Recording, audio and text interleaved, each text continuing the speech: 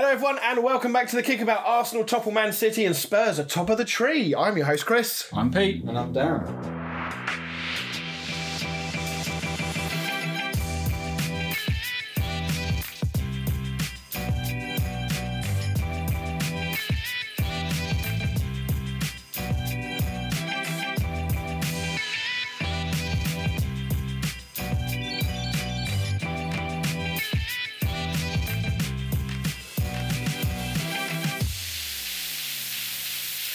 Hello everyone and welcome to episode 145 of the Kickabout. Did you detect the surprise in my voice there? Spurs. Spurs! Top of the league. Top of the league after 8 games. Who'd have thought it? And we have a very rare occasion tonight in that Dan's in a somewhat better mood this evening. I was going to say, an United one. Very rare occasion. I know. Like, what is happening? Somewhere, like pigs are flying. That's all I can think of. Chelsea won at the same time. I don't believe it. I'm not sure. A very boring podcast. And I didn't have a awful FPL. I mean, it weren't great. But at least I was above the average, even if it was only by 4 points. Right, okay, well, of course, all of that to come as usual, but first we'll start with this.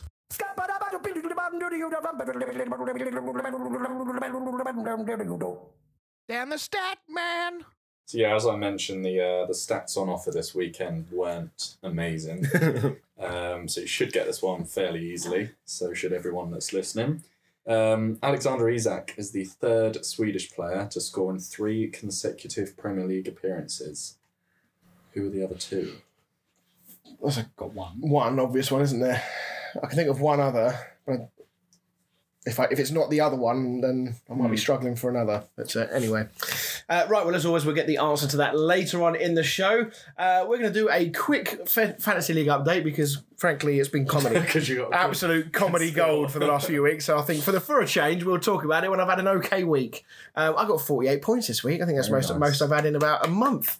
I mean, it's still not great. And Where are you now? I did take a -8 this week, so it's I could have had 54. You took a -8? Yeah. Oh, so you got 40 then?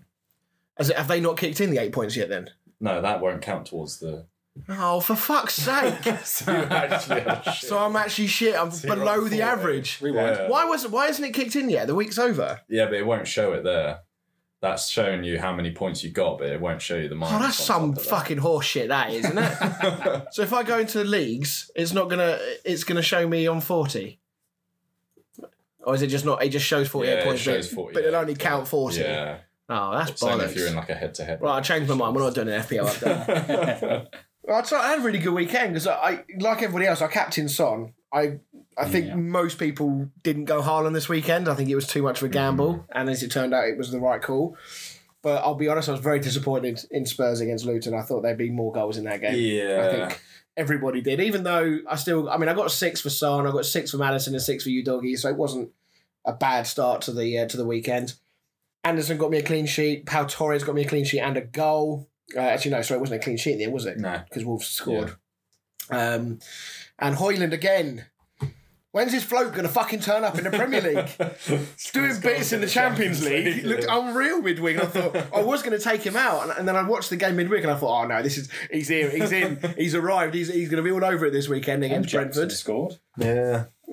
And Sterling as well. Took him out for Son this weekend. So, yeah, it's been one of those weeks again.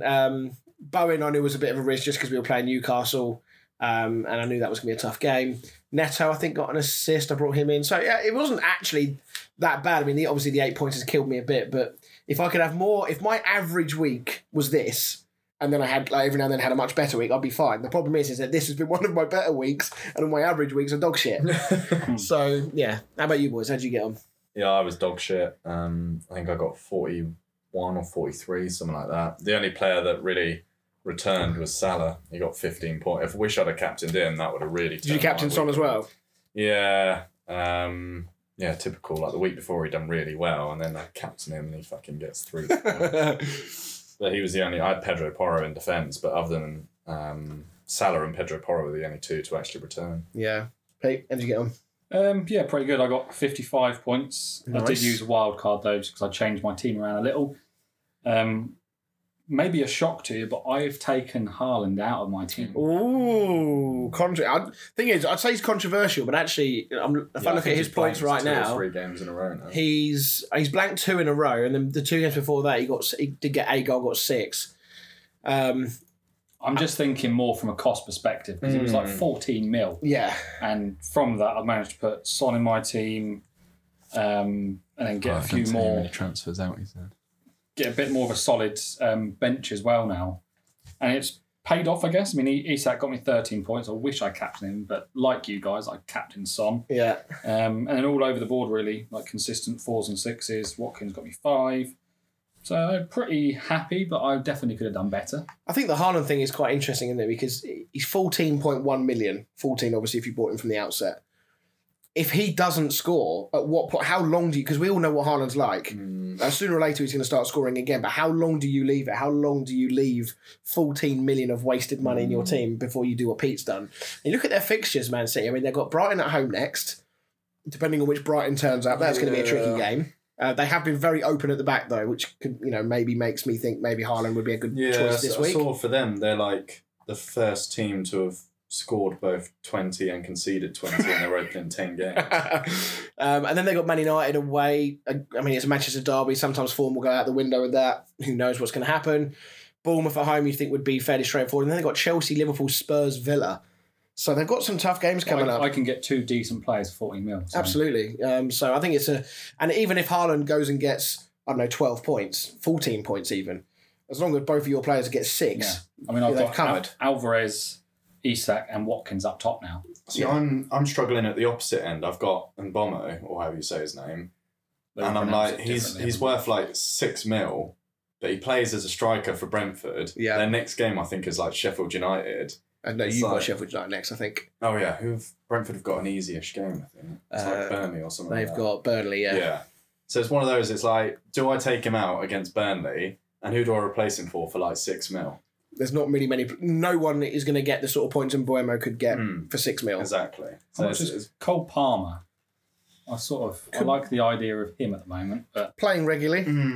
Could be a... Chelsea scoring. Potentially penalty taker. Good. Well, yeah, he took his pen at the weekend. Little differentiator, however the word is, differential. Not that I can offer advice. I'm near the bottom of the league. Yeah, I think Foden's going to be the one I take out because he's 8 million or so, and there's quite a few different players. I'm leaning towards Bowen. No, you leave him alone. So yeah, I think it's going to be interesting to see what people do actually because Haaland's had 2 pretty poor weeks. I mean, we're talking about Man City in a moment as a whole, but Haaland himself has had 2 bad weeks. You know that he's the kind of player that he'll go score 4 next week. He'll score 3 or 4 in the next game. Yeah, I think he's just too scary because he's so highly owned. I just can't go without him. You don't want to be that one guy that takes him out and then gets caught. But the thing is, it's one of those. It can make or break you. I think. But the thing is, with me and Pete, is that we really have a great deal to lose. Yeah, I certainly don't. Yeah. That's exactly the way I'm looking at it. Yeah. So it's gonna be interesting. But all being well, I'd like to make my way into the top echelons. I mean, I was 405th at the beginning of the week, and I'm still 405th. Hey. I mean, I've literally got to go so far. I'm still clicking next. So there's 434 people in our league, and I'm 405th. I'm on the fight. Is there anybody below me that I reckon? Nick Evans, there he is.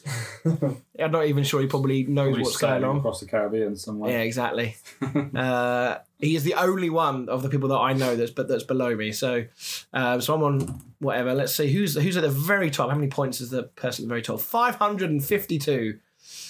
Touch grass. And how many points did I say I had? 368. So just 170 behind after 8 games. God. Fuck this game. I don't think you're winning FPL this year. No. Next year I'm just going to take my £10 in the other leagues and just put it in the fucking bin. So, right, anyway, let's go to a Kickabout alternate universe. I think we've got quite a good one this week. So every week we pose a little question about the world of football and just come up with some answers and just have a bit of a chit-chat, I guess. And this week we are posing the question that if you could go back in time and relive one moment, or perhaps bring one moment back into football, what would it be? What one thing do you wish you could experience again for the first time? It's like when you watch an amazing movie for the first time and you think, "Oh, I'm never gonna experience that for the first time ever again." So, Dan, what would be the thing that you would want to relive? Mine would be. Please don't say the 99. No, I was 5. Would be pointless. Mine would be the Euro 2020 final, not the entire game. Just when Luke Shaw scores to put us 1-0 up, and it kind of gave everybody hope for an hour at least that we were potentially gonna win something. That was buzzing, wasn't it? As England fans. Yeah, the whole country just was on cloud nine at that point, and we thought, oh my God, this is going to be our year. Luke Shaw, of all people, getting on the score sheet as well. Yeah, I think...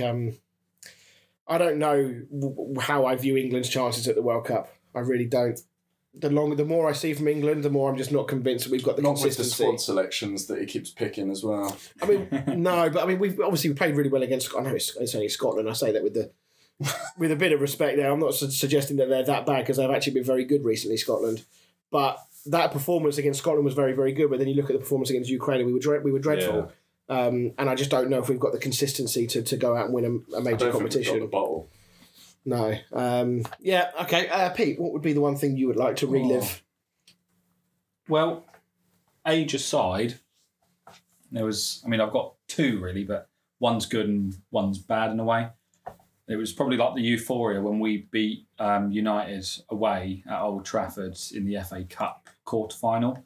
I think that was 2008 when we actually won it. Mm-hmm. Who did you beat in the final that year? Cardiff. So we beat United, then Spurs 2-0, and then we beat Cardiff in the final 1-0. Yeah. Just going back to then, because that was like my first big stadium experience on the big stage when we were actually decent. And then my second one, for not the right reasons really, is just our final time in the Premier League with Premier League players was the FA Cup final against Chelsea where we lost 1-0. Did you get relegated that year? You were in the FA Cup final? Yeah, because we were the only side to be in the FA Cup final and be relegated until Wigan won the FA Cup against City and got relegated. That's right, But that day in general, we were relegated. We had nothing to us, not a penny to the name, but we still got there, and it was just as a big community. Since then, we had fuck all other than a pizza cup. What a weird feeling to be in an FA Cup final, but knowing that you've been relegated. That must have been a really weird range of emotions that day. But I think the problem was the ages, because I would have only been 12 and then 14. Yeah. And that's just when you start to understand what football actually is. Yeah. So at this age now, I would have loved that. But back then it's a bit different, a bit more raw. My one, I'm going to be a little bit controversial with this take, because I would bring back some of the football players that played when I was a bit younger. So I'm talking about in the sort of late 90s, maybe into the mid 2000s era. I'm talking about the Brazilian team of that era, the French team of that era, the Italian team of that era. I don't think when we look back right now, we look back at players like Ronaldinho, Ronaldo, Zidane, Henry. I don't know if in this current generation we're in right now, outside of the two obvious ones, Ronaldo and Messi, who else are we going to look back on in 10, 15 years' time and go, God, I wish I could watch him play again? Is there anybody you can think of? R9 Ronaldo.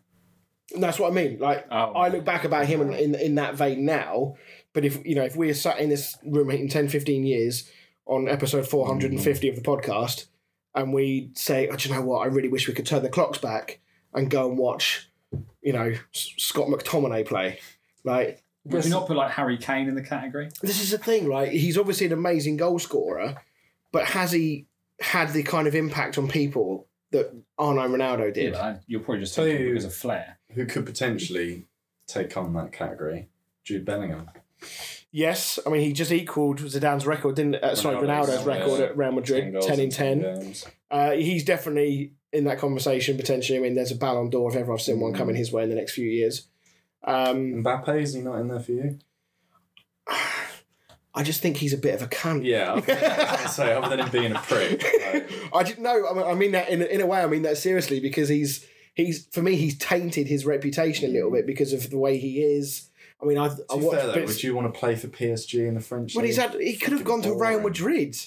He could have moved. I know he's just taken. He obviously is not, because he had 1 year. He had 1 year left on his contract, didn't he? Yeah, but he's about to sign a new one. Has he not signed a new one?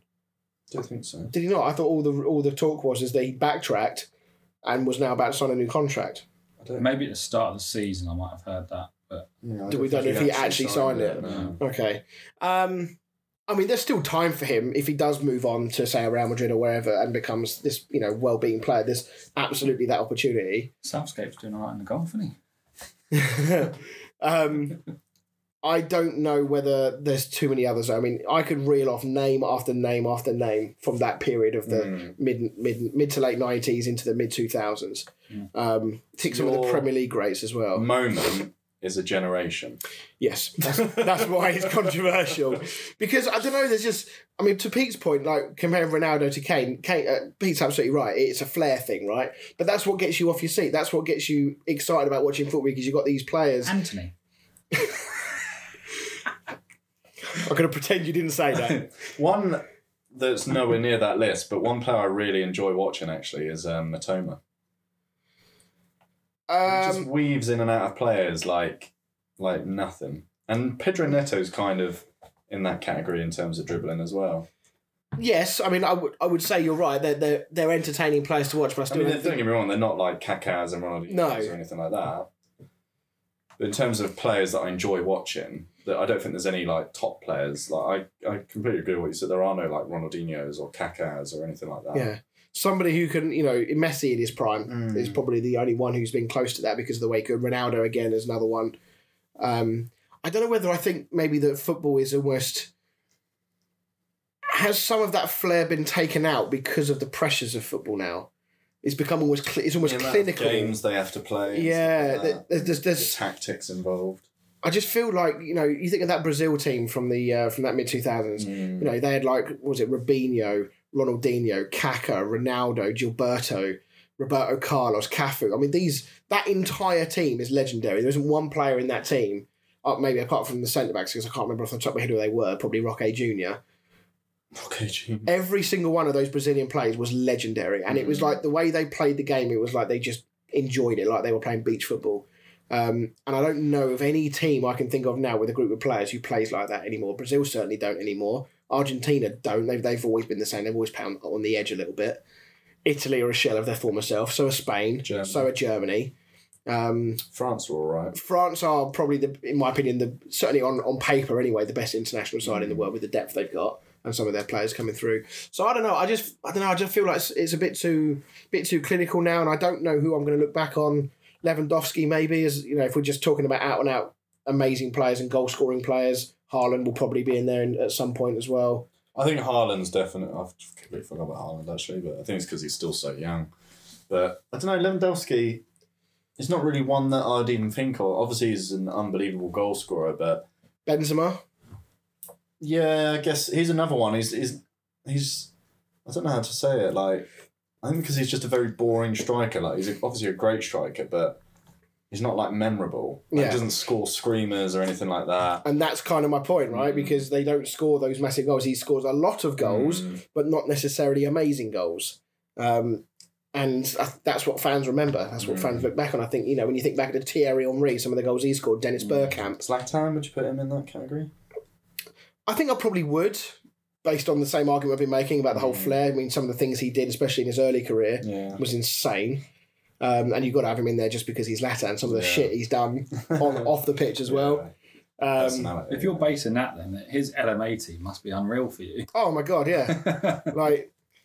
That's a good point actually. If you think back at the LM80 when we first started on our YouTube series, Crespo, Vieri, Torres, Ibrahimovic on your side, Anelka. Yeah, these are maybe not Anelka because he's literally played for every team in the Western Hemisphere, but yeah, I guess that's what I would like to do. I'd love to see a group of players sort of step up and become that next generation of amazing players that everyone remembers because they were just so entertaining to watch. Like a team of like Dimitri Payet when he had that one season at West Ham, or a team of Eden Hazard. Maybe he's another one because he did get you off your feet a lot when he was at Chelsea. Yeah. I don't know. I'll be interested to hear what other people think, whether they agree with me, whether they think I'm talking shit, or whether it's just football. It just moves on and it's just a different era. I liked the video that you put out on the LMA where one of his players stopped the ball pretty much on the goal line to try and... Zlatan, wasn't it? No, wasn't it Marcelino? where he literally stopped the ball and decided to do a keep up and then just smashed it against the post. And then Quaresma came in and scored. I'm sure it was Marcelino. I thought Marcelino finished it. No, Quaresma finished it. Oh, did he? Sneak peek, just in case no one's watched it. Yeah, that was last week's episode. Yeah, that was... Did Shearer ever get back to you about that? Nah. No. I did I message him about that? I can't remember. Him before. I messaged him before. I need to catch up with him and see if he's watched it yet. So there we go. Right, moving on then. Again. Yeah, I did, prick. Moving on, let's talk about the Premier League, and we're going to start with obviously the biggest game of the weekend, which in the end turned out to be not a particularly interesting game to watch. One of the most boring. One of the most boring games, but nonetheless, there's still things to pick out from this. Arsenal getting the win, actually right on cue. They're just showing Kovacic's challenge, which I wanted to talk about. But first of all, let's talk about the fact that Arsenal have finally got the win over Man City. It's taken them a number of attempts to do it. Should we read anything into this from an Arsenal perspective and a Man City perspective about the prospective potential seasons now going forward? Is this a turning point moment, even though it's early in the season? Should we, talk about it in that way, or is it way too early to be doing this? I think it's a lot bigger for Arsenal than it is for City, to be honest. I don't think anyone can, other than like the bloody newspapers and stuff like that, or suddenly talking about City being in a crisis and all that shit. But I think for Arsenal it's massive to give them that boost, because I didn't think they would win mainly because although they have been winning games, they've not actually been playing that well, or not like they had been last season. And they just done what they needed to do against City, really. They just saw it. Because, again, they didn't play particularly well. I mean, Raya at the back had a very shaky game, and they got closed. I mean, Alvarez could have scored right at the start of the game when he just went sprinting at him, and luckily it hit the side netting rather than Raya booting it in his own goal. And that's something that Ramsdale has been caught out with a few times for Arsenal. So that might worry Arteta and the Arsenal fans, are thinking, gee, we bought Raya to eliminate this bullshit that Ramsdale used to do, and now he's at it as well. Yeah, it's such a big game though, isn't it? You go from a team like Brentford to playing in a game like Arsenal v City, almost last year it would have been a title contender. This year, obviously it's very early days, but it's massive for Arsenal. I don't think it's that significant to City. Yeah, are we sort of saying that because City have been there, done it enough over the past few years that there should be absolutely no need for any panicking, any alarm bells yet? Yeah, because we know what they're like. Last season, what were they, like 14 points behind Arsenal or something? Yeah. And then they caught up and overtook and said, see you later. Pete, from an Arsenal perspective, I mean, as Dan said, they've not really got going in the way they did last year. But, I mean, we're 8 games in. They've not lost. They've managed to grind out some results against some tough opposition, this weekend being the biggest test. Stole results against certain teams as well. Are you a little bit salty about that? But I mean, this is surely a positive, right? Because they've not got into top gear yet, and they're grinding out results against big opposition and finding ways to win. And as the old adage says, if you're not playing well, just make sure you don't lose and keep winning. Yeah. I just saw it as a game of chess, and I fucking hate chess. Really defensive. I mean, defensively they were pretty good. Again, Haaland got cancelled out first by Virgil van Dawson and now by Gabriel. Did you see Saliba's challenge on him? Yeah, the shoulder bar. Yeah. Absolutely smashed him. Finally playing against someone that actually hits the gym. It was such a cagey game, and with Raya as well trying to play the ball out, he got off so lucky. But second half he was a lot better. And Arsenal as a whole, they missed Martinelli. You could see how much they missed him. And then just some of the substitutions that Arsenal made. I mean, Arteta's always got a lot of flack for not making the substitutions at the right time, always too late, whereas this time he got it bang on. Yeah. And that's where you need to give the credit, really. Kai Havertz scores a penalty, now he gets an assist. His career's changed. He's reborn again. I think both teams would have been happy with a point there, but Arsenal just managed to nick it. But I don't think it's going to make any significance to City whatsoever. The fact that it was home that you could literally see the 12th man of Arsenal, the way that they got the crowd going and stuff. Yeah, I mean, for all of the criticism that's been levied at Arsenal over the years about how quiet the Arsenal stadium is, the Emirates, they've been making a lot of fucking noise recently. They're sensing something with this Arsenal team. I mean, obviously it didn't work out for them last year, but they've still got a very young team, as we said. They've got an incredible basis now. They've recruited really well. Declan Rice seems to improve with every game for them. He seems to be very, very important in that team already. He's a solid 8 or 7 or 8 every single week. Yeah, and you need that in a team like Arsenal that wants to compete at the top of the league and in other competitions. You need a player that you can rely on to do that every single week. And I feel like luck in the goal as well. It was a little bit of luck. Sometimes you need that in a game like this, just something to break your way. I was worried before the game started when I heard that Saka wasn't playing, because Arsenal haven't been... It seems weird because they have scored 16 goals this year, but for some reason it feels like they haven't been, free-flowing. I mean, the 4 goals they scored against Bournemouth last week, 3 of them were handed to them, really. So, I don't know, it felt like maybe they haven't had that goal-scoring threat, perhaps, without someone like Saka. Maybe that's being unfair, given that they have scored 16 goals this year now. But when I saw Saka wasn't there, and he is such a massive player for them, I did worry about, does that mean that their goal threat's now kind of been diminished quite a lot? He's going to train with the England squad as well. He withdrew today. About 2 hours ago he withdrew. Oh, okay. So I thought Jesus had a really good game. Looked like he had a point to prove out there. Yeah, him being back is massive, and I don't think he's actually scored this season yet, has he? But he's so important to that team. He is their Bobby Firmino. That is the way to describe him. What about Man City? Because they are suffering with 1 or 2 injuries and people not being around. We've always talked about Man City's strength in depth, but here we are, 3 games on the spin now that they've lost in all competitions. The Rodri effect. I mean, I was about to say, have we just seen? We're talking about Rice with Arsenal there, how important he is to them. Are we seeing actually that Rodri is just as, if not more important for Man City? He's not around, and all of a sudden things have kind of gone to shit for them a little bit. Yeah, exactly that. I think sometimes, it was a bit like United with Casemiro last season when he had those red cards and stuff, the form we were in, and then all of a sudden when Casemiro got that red card, we sort of, our form completely dropped off. So when you have that CDM like Rice, like Rodri, that does just run the team and obviously back up the defence, I think it's almost like a missing jigsaw puzzle sometimes, and trying to plug the gap with someone like Kovacic. I never really rated Kovacic at Chelsea, to be honest. No. And, obviously we'll probably talk about it, but he shouldn't have seen 90 minutes. I was going to say, however long he played. Let's talk about it now then briefly before we talk about some of the other injuries that they've got.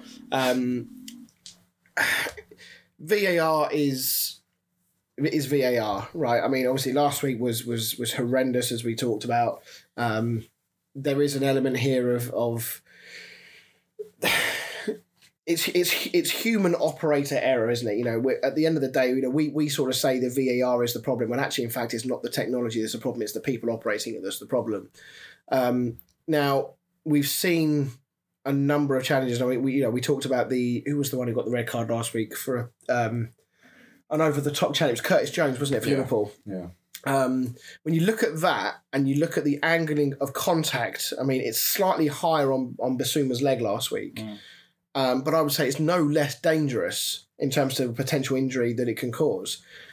And I think this is where the biggest problem comes in, because it's consistency. How can you look at those 2 incidents, which are so similar? I would argue that Kovacic is worse because he's come in without, Curtis Jones' foot on the ball. The ball has taken away a lot of the pace and a lot of the force of his foot, even though it's directed it onto Bissouma's foot. But Kovacic has come flying in and caught... was it Odegaard, I think? Yeah, Odegaard on the just above the ankle. Yeah. That is a proper ankle breaker, that challenge. Yeah, and I think it's weird that I feel like the referee should have seen it in real time and known it was in. He gave the foul and the speed of the challenge and obviously where it's gone in, and he clearly didn't get the ball. So, I don't know how it's not an automatic yellow card. And then 2, he did get booked, didn't he? The first challenge, not the second challenge. No, the second, yes, no, you're right, yeah. And how nobody from VAR has said... you might want to go and have another look at that. I just don't really understand it. Pete, any sort of argument that you could say the other way in this one, or is this as cut and dry as it comes? I think the first one on Odegaard was an amber card. Yeah. And 30 seconds, a minute later, he's then folding up Declan Rice like a deck chair from behind. And both challenges were from behind as well. Yeah. He sees red. Every day he sees red.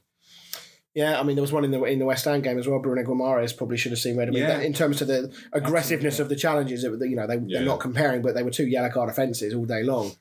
Well, and then was it Paqueta he gave a yellow card to for waving an imaginary card? Emerson. And then Almiron done exactly the same thing and he didn't get anything. Yeah. Consistency. So, yeah, it's very, very frustrating. Very lucky Man City to keep 10 player on the pitch, and that would have been disastrous. I don't know when Rodri's ban is up. It must be about now. Is he back the next one? Yeah, it was 3 games. So does he miss one more then? Conduct, yeah. Well, no, because he's done Newcastle game. Does that not count? Newcastle, they lost to Wolves. I think if it was FA Cup, it might have counted. I don't know. I don't know the rules. It wasn't FA Cup. No, that's what I mean. But I don't think that would have been one of his 3. Okay. So he might have one more then. He's either back next time or he's got one more. I think is obviously the answer. But what about obviously some of the other injuries that they've got or players missing? Kevin De Bruyne, obviously, we've not seen all season really. But you say that. I mean, I feel like Alvarez has done an unreal job in that number 10 role. He has, but. He's no De Bruyne. There's, De Bruyne and there's sort of his array of passing when he's in the mood is just on another level. Will Man City be concerned? We talked about Haaland already tonight in the FPL section, but will Man City be concerned with what they've seen from Haaland in the last 2 games? Now, I don't want to make a big thing out of this because that would be silly because we've seen enough from Haaland to know that, as you say, he can go out and score a hat-trick next week. But do you think that Man City might be concerned that if for 2 weeks in a row Haaland has been nullified, is there a potential that teams are beginning to suss him out and maybe develop game plans that can nullify him? No. No? No. No. I thought I'd ask, I thought I'd ask the question. Not over the course of the season. I mean, missing Rodri defensively is a huge loss. Yeah. But he was also brilliant at getting the ball over and putting City back on possession. Missing De Bruyne is huge in front of goal. So when you've got the likes of Grealish, which is in and out of the team, Foden, and Alvarez, the main target is Haaland now. In terms of creativity, although they've got a great squad, he is the main target. If you can nullify that, then you've solved 50% of the game. Over the course of the season, it's not going to matter. I just wonder whether, even though Arsenal didn't sit deep, I think Arsenal's game plan was obviously very different to Wolves' last week. Arsenal were obviously way more intense, wanting to impose themselves on the game and all that kind of stuff. But the way in which they did it left Haaland very isolated. And we know for all Haaland's good things is that he's not the most technically gifted player with the ball at his feet. So he did struggle a little bit. With Wolves, they defended deep and just basically Dawson just stuck to him like glue all game long and didn't give him a sniff. So I agree. I don't think there's any cause for concern right now. But when you see 2 teams nullifying it, what it will do to saying to other teams is, shit, he can be nullified. You can get after him and you can massively reduce his threat. So it'd be interesting to see what other teams do now. Because if he... Big Lewis Dunk. Brighton have got a job on next week because they have been very open defensively. So back to my point, that Haaland could well get a hat-trick next week because he'll be licking his lips, I would think, against... That's fine, mate. Right, look, if Chris overtakes me, then I'm not going to get bullied. That'll be fine. I didn't see this, but what happened after the game? There was a lot of temper flaring for something, but I actually have no idea what it's about. I'll be honest, I didn't know either. No, was it a load of stuff kicked off between the City squad on a touchline? So between internally? Yeah. Within the City squad, imploding. Not. Maybe they are in crisis after all. Right. They all captured Haaland. Right, let's move on then. Dan, we're going to talk about United, and they won a game. We're back. Scott McTominay and Harry Maguire to the rescue. Heroes. Dan, I'll be honest, I think this is getting a bit silly now because I heard TalkSport the other day asking the question, and no word of a lie, they said, "Are Man United back?" I've never had the impulsion to ring up TalkSport in my life, but I was very fucking close to ringing them up and saying, "What the fuck have you been smoking? What is wrong with you? Stop just trying to bait people." That's exactly what they want. I know, they're just baiting people into a response, I know. But in all seriousness, it's a win. It's 3 points. It's a much needed 3 points. It massively relieves the pressure on Ten Hag, and it could have been so different. 2 very late goals in injury time. How do you assess that game there? Because, as I say, you have won the game. You have got yourself that win that you needed. But when you dig underneath the surface, it wasn't convincing. Is it just I don't know, kind of, all right, great, but we're probably still going to struggle next time we play and we need to sort out more shit and, we shouldn't be reading too much into this? It's difficult, really. I mean, you look at where we are on the table and it's one of those where it's like, well, 3 points is 3 points. We needed 3 points. And Brentford last season, obviously, were they're a very good team. This season, not so much. And I don't think that's harsh to say. No, the table says that for you. So. Yeah. I mean, obviously, scoring 2 goals in 93rd and 97th minute to win it is very much sort of almost pulls the wool over your eyes. I don't. It's difficult because I kind of want to take positives from it, but at the same time, I don't really think that you should be taking too many positives for it when you're just about winning a game from Scott McTominay scoring 2. Well, I mean, his first goal was good, but I don't know. I just it's difficult. I don't really know what to say. I mean, all game you were pressuring them a hell of a lot, but nothing got over the line. There's no end product. No, I feel like Rashford should be dropped. I'd like to see him dropped and Garnacho put in there because at the moment I feel like Rashford potentially thinks he's untouchable. Mm-hmm.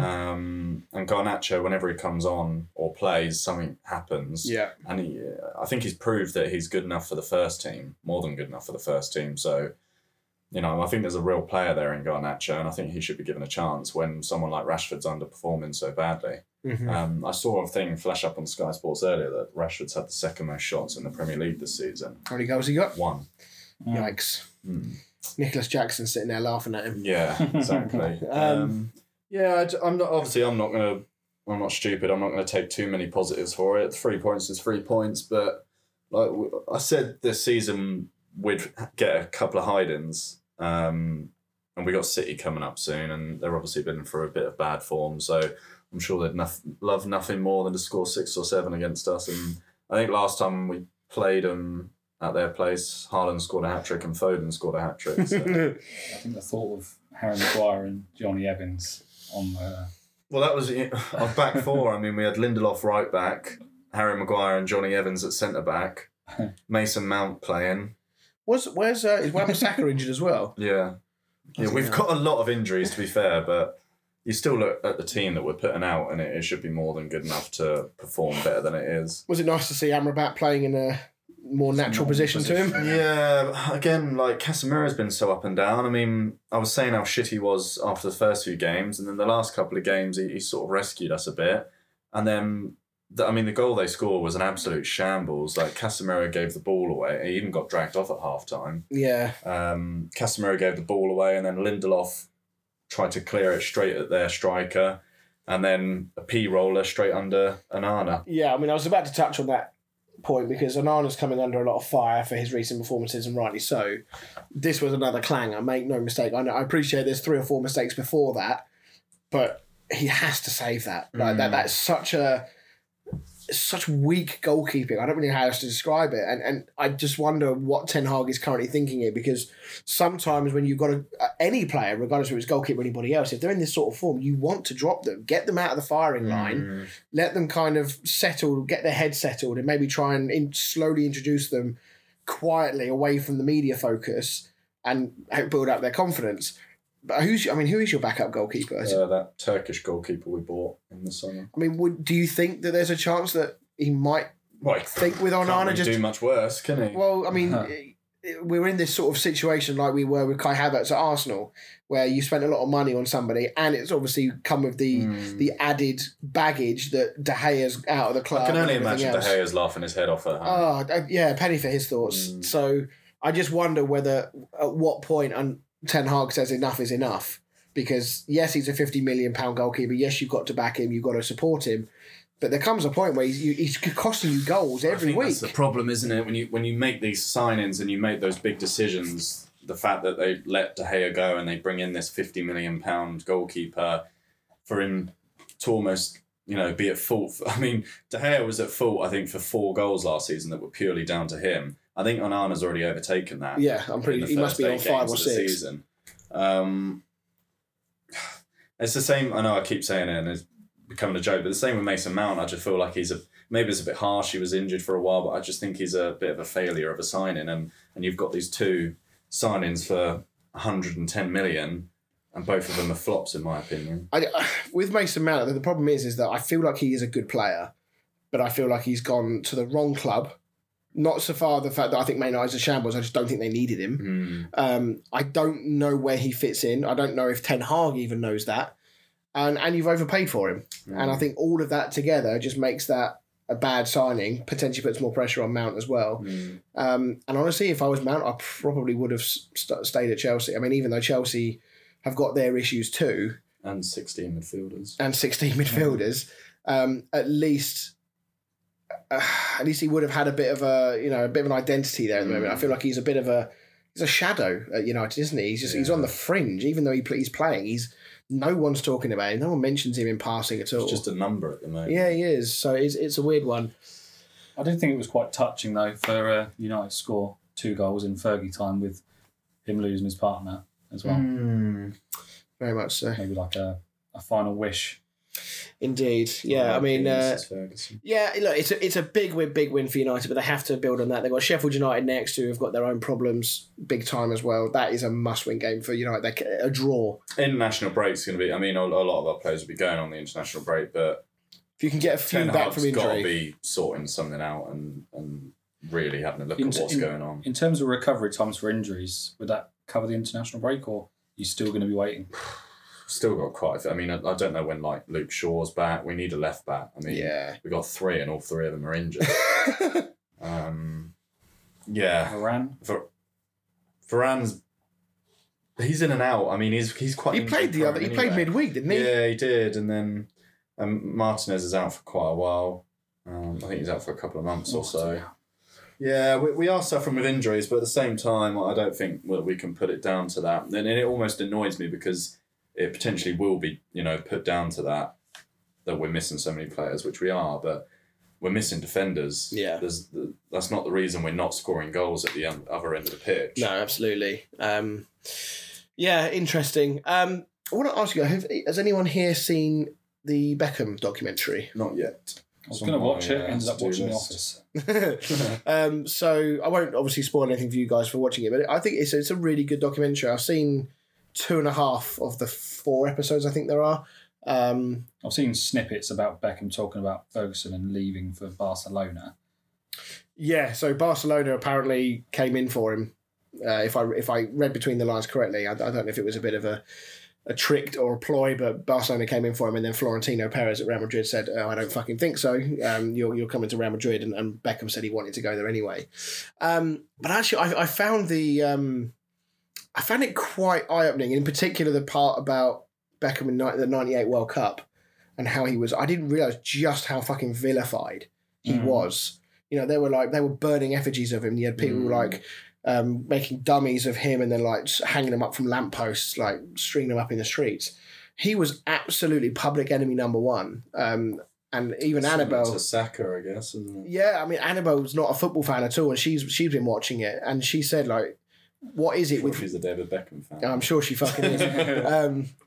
She was saying, she's like, what is it with football fans? She said because she remembers after the Euro final, she remembers the Rashford and Saka stuff.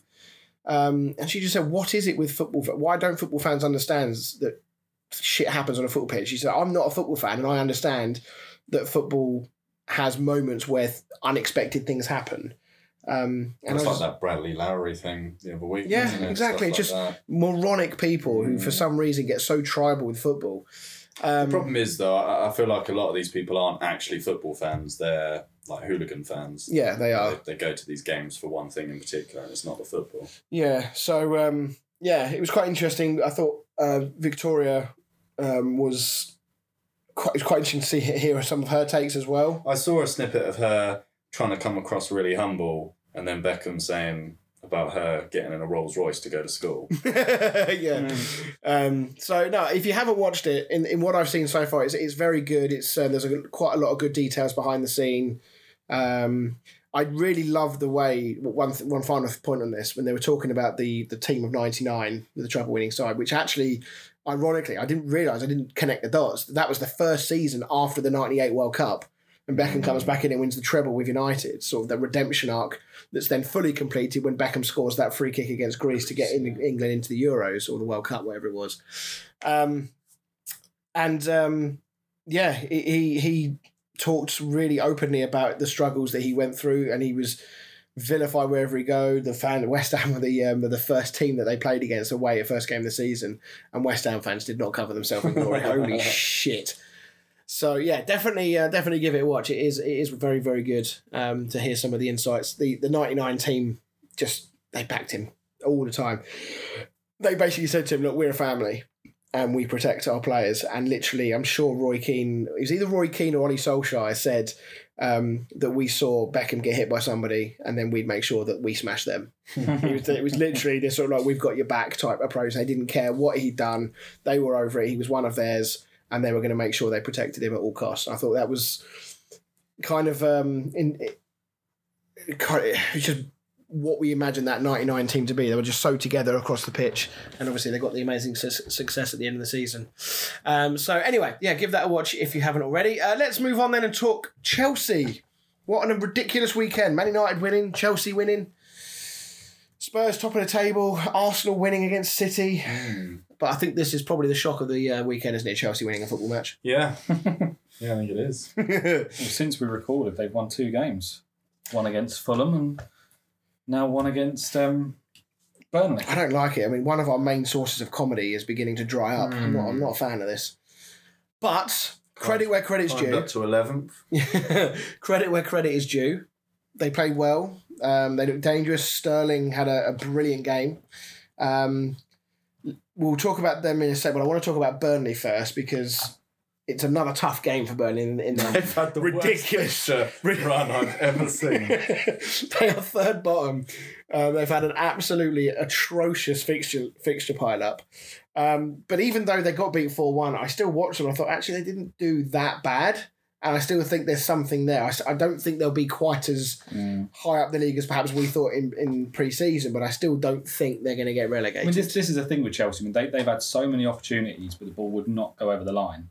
And now they've had a game where everything has gone their way. Yeah. So it's not that much of a damning result for Burnley. Do you think it makes it easier or harder that they've had all these hard fixtures all in one go? Because part of me would think, as a manager, you'd be like, look, we're not expected to win these games. The next lot of games we've got coming up are the ones we've got to win. But on the flip side, it's like, right, we've got to win these games now. Yeah, I would say you don't want to have a run of fixtures like they do at the start of the season. I've always been a big advocate of confidence. And no matter who you're playing, that losing feeling is not a good one. It's not a good habit to get into. And as you rightly say, it's now putting unbelievable amounts of pressure on them to perform in those games where they're playing teams around them because they're now in the bottom 3.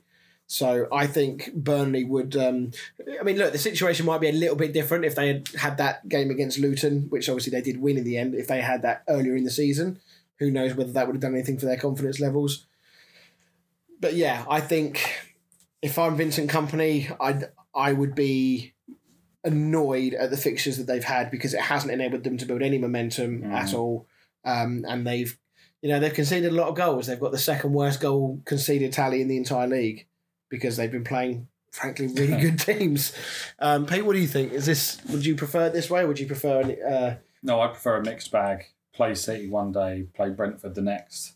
That sort of calendar. If I was in the Burnley's position now, you have got the flip side of, right, all the bad teams are out of the way, we've got the experience, but on the same side, you're then deflated because you have lost every single game. You get up to a game against Luton or Sheffield United, Bournemouth.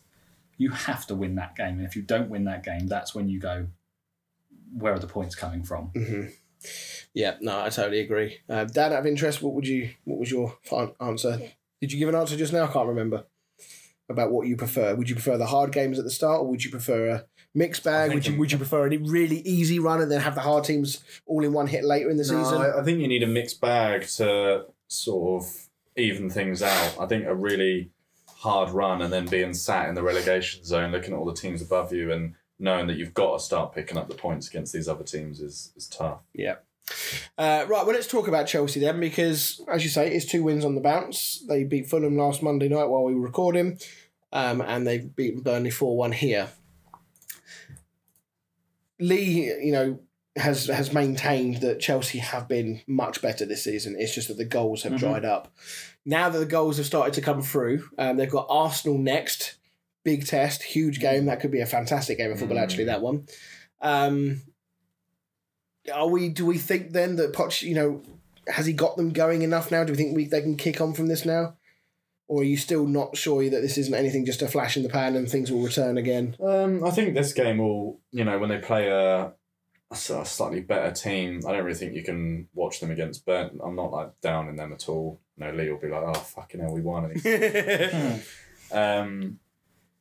I think when they play one of these sort of teams, see how they get on. I'd be really interested to see how they actually get on against United, to be honest. I couldn't call which team would. I'd probably actually lean towards Chelsea out of the two, because they can actually score goals. And then they're not actually defending that badly, really. That was their biggest thing, was that they couldn't score goals. And Jackson's found the net now. They've only conceded 7 goals, which I think, looking at this, is the joint second best in the league. I think the only burden that Chelsea have now is the fact that they have not won at home in, over a year, is it now? What, against a top 10 team or whatever the stat is, yeah. So the goals are coming back. They are playing well. We need to get in that top 10. Looking at their fixtures coming up, it's a very, very tough run that Chelsea got coming up now. They've got Arsenal, Brentford, then they've got Blackburn in the cup, then they've got Spurs, Chelsea, Newcastle, Brighton, Manchester United. Oof. And then next run, that's like you on LMA Manager. That's the full gauntlet has been laid down. So Chelsea have a very, what I would say, season-defining run of fixtures coming up here, because depending on how they perform in these and how many points they get out of them, could line them up for the rest of the season. If they get through these and maybe win 3 or 4 of these and find themselves all of a sudden knocking on Europe's door again, then they can go on and who knows what they can achieve for the rest of the season. If they come out of the back end of this having only maybe won 1 of them, all of a sudden they're like back to where they were last season, sort of in that lower mid-table area, and just kind of steadying themselves for another bang average season of mediocrity. I hope they do well, because my predictions had them up there, and I'm an absolute tit. Where did we have them up in our league predictions? I think we had them up. I think I had them much. I think we both had them higher, didn't we? I think, maybe 7th-ish? I would say Europa League-ish. Yeah. So, it's going to be really interesting to watch. I know that Lee is very positive about Chelsea, but I'll be honest, if I was looking at those fixtures, I'd be a little bit concerned. Yeah, and I mean, the teams they beat are obviously Fulham and Burnley, who this season aren't exactly flying high, are they? So, I mean, like I said, I think this game, even if they lose, obviously they're not expected to win, but if they play well and maybe keep things tight, then that will obviously change perspectives a bit. But yeah, I mean, look, Lee is, I'm not saying just Lee, but you look at Chelsea and you see the amount of chances that they create. It's one thing creating chances against Burnley and Fulham, it's another creating them against Arsenal, Spurs, who are obviously flying at the moment, Newcastle, who are a very resilient team. You're not going to create 20 odd chances against those teams. You'd be very surprised if they did. So what that means is that Chelsea can't rely on the fact that their conversion rate is so low. They need to convert those chances when they get them, because they might only get 2 or 3 good opportunities in those games. They can't rely on having to create 6 or 7 before they find the back of the net. So that could be their Achilles heel against these teams. Arsenal defending very well at the moment, and that win against Man City could galvanise them and couldn't kick them into life this season properly in terms of how we saw them last year. And Chelsea Spurs, I mean, I think we'll talk about Spurs a little bit later, but I think Spurs are, depressingly from my point of view, poised for a very good season. But will they win anything? No, it's Spurs, isn't it? Spurs don't win anything. We'll talk about Spurs later, but let's move our attention now to the West Ham-Newcastle game. Both teams off of good European results, but in particular Newcastle, after beating PSG 4-1 in midweek, a result that's, I thought they would do okay in the Champions League group. I didn't think they put 4 past PSG. No. Now, we're not going to have a conversation about the sort of shambles that PSG are in right now in their team. But what it showed is that Newcastle have defied a few expectations, because I think people thought that there would be that hangover from last year, that maybe they wouldn't reach the heights. How would they switch their focus with Champions League against Premier League? Would they focus on one, not the other? They had a slow start to the season. And they did, but they have picked up. I think the draw was a fair result in this one. West Ham started really, really well. First half an hour, looked really dangerous on the break, got the early goal. And then Newcastle kind of got a grip on the game without creating too much. And then, unfortunately, the referee has made 2 very crucial errors in this game. And I don't like to be that guy that has a go at the referees and says, that he's the reason for it. But when you've got Bruno Guimaraes, who is obviously a very influential player for Newcastle, makes 2 challenges in the space of 90 seconds, both yellow card worthy, only gets 1. And he then gives a foul against Paquetá on Tonali, where, I would say at best it's 6 of one, half a dozen of the other. At worst, it's a foul on Paquetá. And then they go and score from that free kick after Alvarez inadvertently heads it into the path of Isak, who finishes well, and then they score another good goal as well. All of a sudden, in the space of 5 minutes, the game is turned on its head. And West Ham need Kudus, who came off the bench and looked absolutely outstanding really off the bench. Yeah. He has to start next time out. I love Antonio. I always have done. But on his day, he's unplayable. The trouble is that it is becoming his day less and less. And I don't think... I don't think... It's not that bad. I don't think that you can continue to start doing this. And I know that... Santa Claus. I know that Moyes is very much somebody who likes to ease players in gently, because I think he wants them to get used to the way that we play, witness how hard everybody works so that you come on and do the same. But I think you've got to do it now. He's scored in his last 3 games for us now, I think, in all competitions. I think you have to, because if you play him in that front 3 along with Bowen and Paquetá, they can all rotate, and there'll be a nightmare for defences to track, because they'll be all over the place. How did you guys view this game? Do you think a draw was a fair result? Were you sort of leaning one way or the other? Yeah, I think it was a fair result, but any team could have nicked that in the end. Both teams had chances at the death. West Ham started so well. Newcastle, Eddie Howe put it down to fatigue, but I'm not I don't really agree with that, because it's an easy excuse to make. It is, yeah. Whatever he said at half-time obviously pushed him into action, and West Ham probably caught sleeping for 5-10 minutes, I guess. But great way to get back into it, and really entertaining game. Yeah, it was. It was a cracking game of football. Dan, do you, if you're a neutral here, or in fact, actually put yourself into a West Ham fan, are you worried that West Ham are getting into that position where, with the players they've got, that they're going to start being poached? I'm talking about players like Paquetá. I'm talking about players like Thomas Souček has been linked again with a German club this week. I think it was Munich a year or 2 ago? I don't know if it's them again. It's funny, that one, because last season you wouldn't have touched him with a barge pole, but this season he scored a couple of goals again, and he's hot property. Do you know what? He's been completely released by the fact that Rice has gone. He was having to accommodate his own game, because West Ham put so much emphasis on allowing Rice to kind of control games and do what he wanted. And Souček was basically just having to fill the gaps. And when he first came to us, it was the other way around. Rice was just sat there doing the boring stuff, and he was allowing Souček to go forward.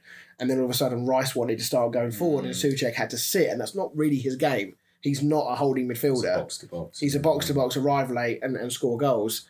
And we're seeing a bit of a revival from him this year, and I think West Ham fans have all kind of in unison agreed that this is the Souček that we had 3 years ago. Yeah, Soufal's been very good this year as well. Yeah, he's back in good form as well. Last year, I think he was playing through the pain a lot last year with a few injuries that he sort of was just didn't bother getting sorted. Now you look back on it, given the circumstances of Rice going, are you happy that he's gone, given the players and the way you're playing? Hindsight's a wonderful thing. So right now I'm going to say yes, because I feel like there are we're seeing the same thing with Spurs right now with Kane going. Yeah. We're seeing the same. I was literally thinking the same thing, almost like Villa with Grealish going. Yeah. All of a sudden you've got this talismanic player that, rightly or wrongly, everybody, including the fans, looks at and thinks, when the shit's up the fan, we're looking at you to get us out of it. And all the pressure goes on to Kane, it goes on to Rice, it goes on to Grealish. And as soon as those players are no longer there, it's like, right, well, which one of you boys is now going to step up to the plate? And the good thing is that West Ham, thanks to that Tim guy, the director of football, we've recruited really well. James Ward-Prowse is arguably one of the buyers of the summer. Alvarez has settled in really quickly. Kudus looks like he's going to be I thought he was a fantastic player. Alvarez. No, he was a holding midfielder at Ajax. They're not doing too well, are they? No, they're not. 16th or something. No, it's just interesting because Trashing their own stadium. Yes, you've lost Rice, and it was it near the end or was it right at the start? I can't remember. It dragged on. I think it was maybe. I think United 3 were in weeks. charge of the negotiations. I think it was maybe 3 weeks before the start of the season, give or take. So you had a stinker of a season last year. Arsenal were doing really well with Rice.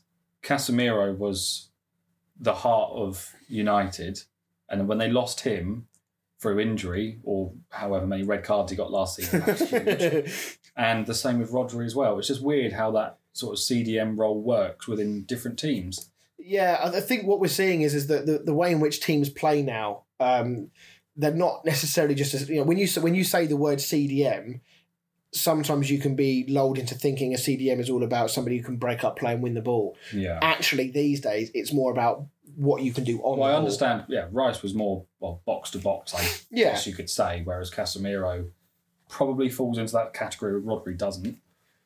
Yeah, I think what we have missed from Rice is his ability to drive forward with the ball when he won it back, because he's actually deceptively quick, Rice, when he goes through the gears. Alvarez isn't really that type of player, but because we've got players around him now, like Paquetá's in fantastic form this year, Bowen's looking really sharp. He's just signed a new deal, obviously, that's going to take him to 2030 until he's 33 years old. And he's even said this week that if he can finish his career at West Ham, he'd be happy. I wonder how much his father-in-law had to say about that. He's our highest earner now, I think, and there's no release clause in his contract either, which is huge, because that again takes the pressure off of West Ham needing to I sell. can't really see him at another club. Liverpool were linked with him before. I think it'd suit Liverpool. He is. I think he's an underrated player. I really do. For Chris's blood pressure, so do I. but you are right. He's so well entwined with West Ham and what we do that it's difficult to see him doing that anywhere else. It's a little bit, to a point, it's a little bit like how I felt when Grealish left Villa. Yeah. It's like, how do you go from being that guy at Villa where you're so loved, you're so kind of like you're in the DNA of that team, and you're going to Man City? It's a big change. That's what I like about the EFL players, though, is because sort of like Jamie Vardy. I'm not saying Jared Bowen is a player like Jamie Vardy was in the Premier League, but when you give them a chance, they always pay back in, how would you say, their loyalty. Loyalty, yeah. Yeah, no, absolutely. So I think, and he's absolutely deserved. Like Tony. Yeah, and Bowen's absolutely deserved his.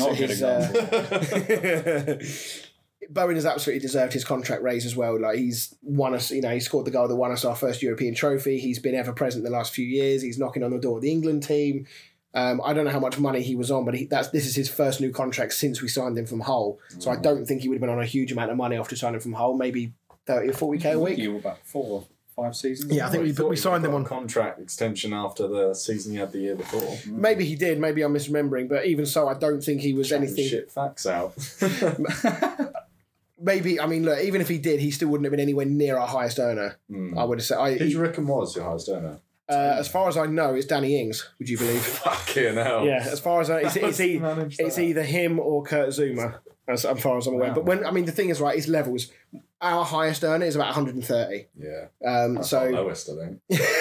So yeah, it makes it, whenever you say he's our highest earner at the club, it's sort of like you automatically these days think, he must be on 250k a week. But that's not the case at West Ham. Obviously, we're not at that level.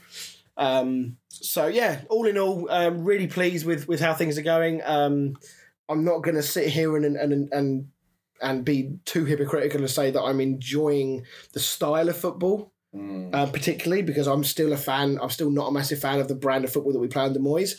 And actually, the flip side of that is I will say that I was impressed with the way West Ham actually pushed for that winner at the end and kept the ball and moved the ball through the thirds. Because when you play a defensive mindset like we do and play on the counter, As soon as you go behind in a game, it's next to impossible to play that style of football trying to get into the game because the other team can just switch focus and go, well, we're not going to come at you now, so you can't counter us. Especially a team like Newcastle. Exactly. So, yeah, I was pleased how we got back into the game. I think Kudus is going to be one hell of a player for us. I really do. So hopefully he gets some more game time. Newcastle-wise, though, they've got quite a lot of injuries at the moment. They are struggling a little bit for personnel. But I think what we're seeing is that they're not, or they don't seem to be prioritising one over the other because they're still playing very, very strong teams in both competitions. Maybe that's being forced because of the injuries. But I think Newcastle got every chance of winning that group, in the Champions League. The way they played on Thursday against PSG, I know they were heavily under the cosh against Milan, but they withheld. I think they've got a chance, of winning that group. It certainly helps them with Milan drawing their game. Who else is in that league? It's Dortmund, isn't it? So they drew, didn't they? Yeah. Dortmund and AC Milan drew, yeah. So, yeah, I think Newcastle have got a chance. I'm sure if Shearer's listening, he'll probably be all over that. But I think they've got a good chance. What about the Premier League though for Newcastle? Because if they, let's say they get to the quarterfinals of the Champions League, for example, I think you would class that as a success for Newcastle in their first year back. What would represent success if they did that? Would the fans be happy, do you think, having had a taste of the Champions League? Would you think they'd be happy if they ended up, say, 7th in the Conference League? I think so. I mean, you look at you've got City, Arsenal and Tottenham, top 3 at the moment. It's all about who's breaking into that 4th place for me. I think Tottenham, the way they're playing, unless something crazy happens, they'll probably seal that 3rd Champions League spot. So last season there were like 2 Champions League spots up for grabs. Newcastle and United were sort of fighting for 3rd and 4th, and then you had a couple of teams that were like poking their head in. But and I think if the season had carried on for a few more games, Liverpool might have actually nicked that 4th spot. Yeah, probably would have done, yeah. But yeah, I mean, obviously you've got Liverpool up there, potentially going to get that 4th spot this year. So I think it's going to be really tough to get Champions League football this year, especially with Brighton and Villa playing so well. So yeah, I mean, it is quite tough. I mean, I know we've only played 8 games. It's only 4 points separating the top 6. So it is very tight up there at the moment, which is good because I think the one thing we can say about the City situation is that perhaps we need to put the brakes on a little bit when we were saying that Man City would win the league by Christmas. I think we can probably say that clearly that's not going to be the case. We would, perhaps you would say that. And from a neutral point of view, it's nice because it means we've got multiple teams at the moment who might have a say in this title race. Yeah, I mean, from a neutral point of view, I mean, I couldn't think of anything worse than Arsenal winning the Prem, but Spurs winning the Prem would be worse. Nah, not for me. No? Nah. You hate Arsenal that much, do you? I hate them more than I hate Spurs. Really? Yeah. Liverpool? I think AFTV is a big part of that. Yeah, I'll give you that. To be honest, it's these days it's only one bloke on AFTV. It's fucking Ty. Yeah. The biggest weapon I've ever seen in my life. Bloke's in his 40s, wears the same tracksuit headphones, and has the most horrendous brain dead takes on football I've ever fucking heard. But I know what you mean. I would hate to see Spurs win it because they're a big rival of us. At the same time, I wouldn't hate on Spurs for winning a trophy. I just don't want them to win the Premier League. Yeah. If they won an FA Cup, I'd be part happy for them just to get that monkey off their back. But I don't want them to win the Premier League. Please don't. Who would you rather, Arsenal or Liverpool, Dan? To win the league? Win the league, yeah. This is when I had to choose between City and Liverpool. Probably Arsenal, I think. So the hatred runs deeper for Liverpool, does it? Yeah, it's got to, hasn't it? Right, okay, let's move on. We're going to switch our attention now to the other end of the table momentarily. We're going to talk about Everton against Bournemouth. Going to whiz through these last couple of games because there's not as much to talk about with them, but massive result for Everton.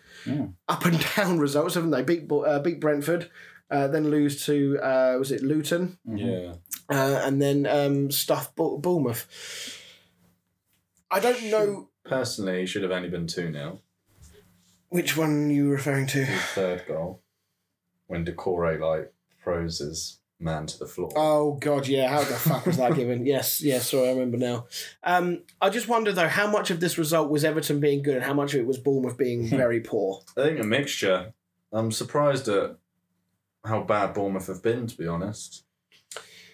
Do you think, obviously the hierarchy, we don't know the exact reasons behind why Gary O'Neill was sacked, but given how the seasons are going, I know hindsight's a wonderful thing, but do you think they'll be somewhat regretting that decision now? Well, aren't the new owners, did they come in during the summer? They came in during last year, didn't they? During the season. No, it was on the off season, wasn't it? Was it? I thought it was towards the end of the season. Sorry, you are right. I wonder whether they've tried to do a Todd Bowley and, because they are American, aren't they? Yeah, because Michael B. Jordan's one of the... Oh, God, yes, of course he is, yeah. So I wonder whether they've, who's this Gary O'Neill, whatever is Gary O'Neill in it? Yeah. Yeah, who's this Gary O'Neill? Let's get some sort of big foreign name in. Legend. And it's obviously not working, is it? And then obviously you look at Wolves and they started off, although they weren't picking up points, the football they were playing was actually quite good. I mean, I've said before they should have beaten United. Yeah. So yeah, it's funny. I mean, I actually quite like Bournemouth, but when an owner comes in and does that for personally no reason whatsoever, I mean, I thought he'd done unreal to keep Bournemouth up last season. He did. I think the entire footballing world was in shock when Gary O'Neill was sacked. So I think what it shows is there's a real lack of understanding from that ownership, and it's as you say, it's the Todd Bowley mantle. And he's not the only chairman to have ever done this, by the way. Many others have done it in the past as well. It's where they come in. It's almost like they feel like they have to flex their muscles. They have to make this make a stamp on it. And what they've done is they've just torn up what was a formula that was working, albeit only just. It worked nonetheless.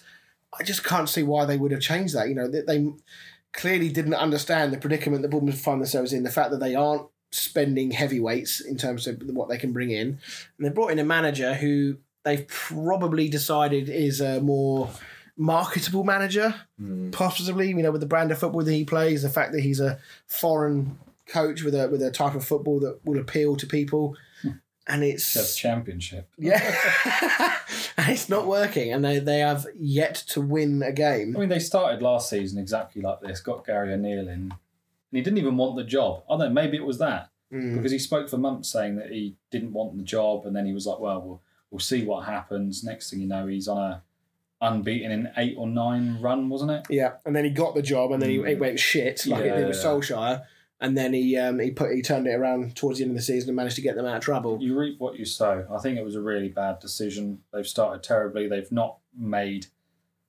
any relevant signings from what I can think of.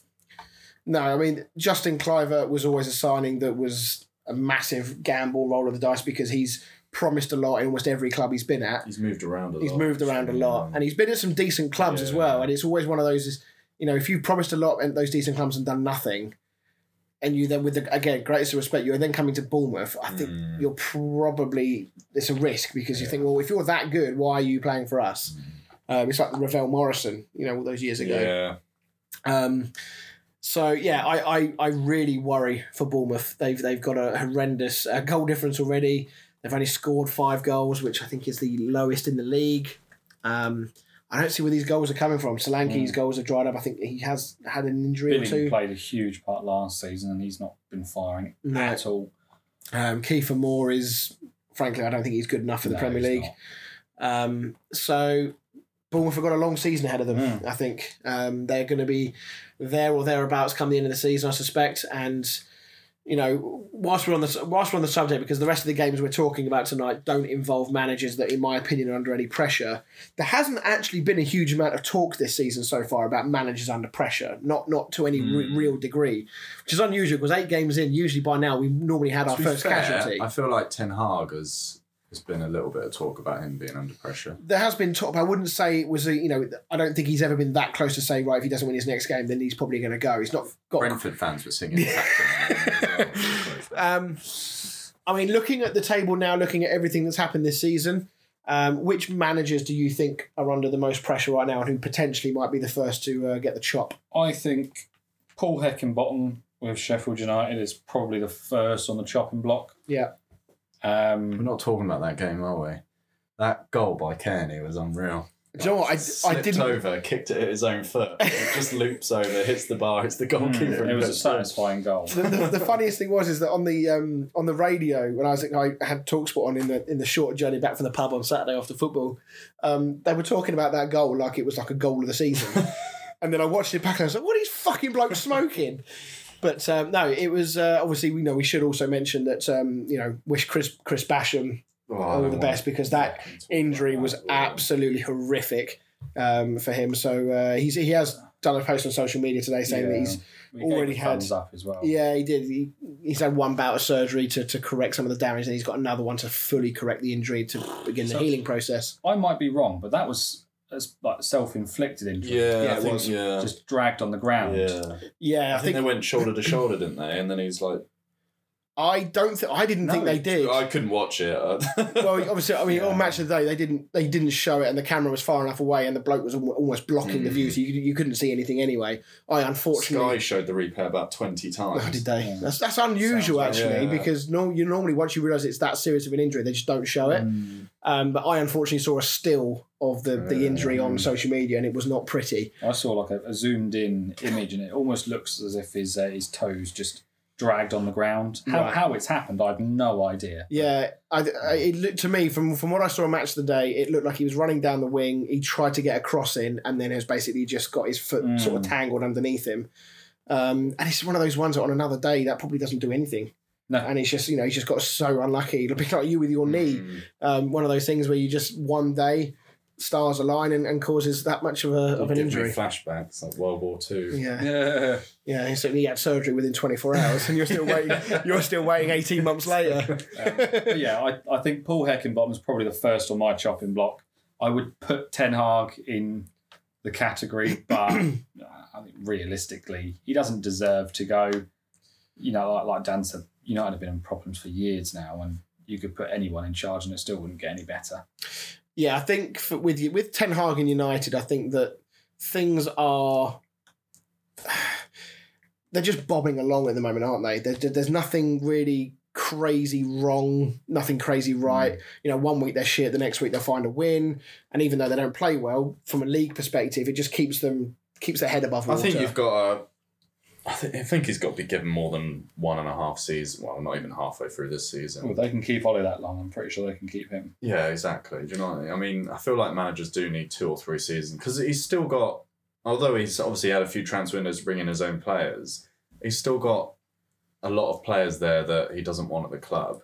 And some of the players who don't want to be in the club as well, which also doesn't help. There's different risks when you talk about these tiers of managers, because if you put Ten Hag next to Paul Heckingbottom, there's obviously a huge difference between them. Mm-hmm. And it's a lot easier for the teams down the bottom to roll the dice and change the manager, because the loss of income from getting relegated from the Premier League, you're talking nearly 100 million just for one season, including all the rights and everything. So, yeah, I think he's going to be my first to go, or the Bournemouth manager.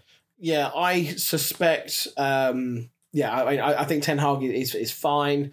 I think that the Luton Town manager, I think, is fine for the time being. I think that they've had some good results. Their performances have got better as well. They're fighting a lot harder than they were. Their quality is still nowhere near good enough. I mean, that chance, we'll talk about that game in a minute, but that chance that Adebayo missed against Spurs, I mean, that's at this level, you cannot miss chances like that against teams like Spurs especially. I think Paul Heckingbottom and Bournemouth, I know it sounds easy because they're the bottom 2 teams in the league, but you just look at what's going on right now, and as Pete says, at some point they're going to have to try and roll the dice because they've effectively got nothing to lose. Yeah, at one point I thought potentially Pochettino, that I feel like he's sort of brought himself back up again, obviously with the last 2 wins and stuff. Yeah, I mean, based on historical, Graham Potter got quite a long time, and things were not right for quite a while with him. So he got 2/3 of a season before they got rid of him, or however long it was. So I think they were always going to give Poch until Christmas. For me, that was because they sacked Tuchel when he probably shouldn't have been. Yeah, didn't necessarily deserve sacking. Yeah, and then I feel like they stuck with Potter instead of having pie on their face. Yeah, I think you're right. I think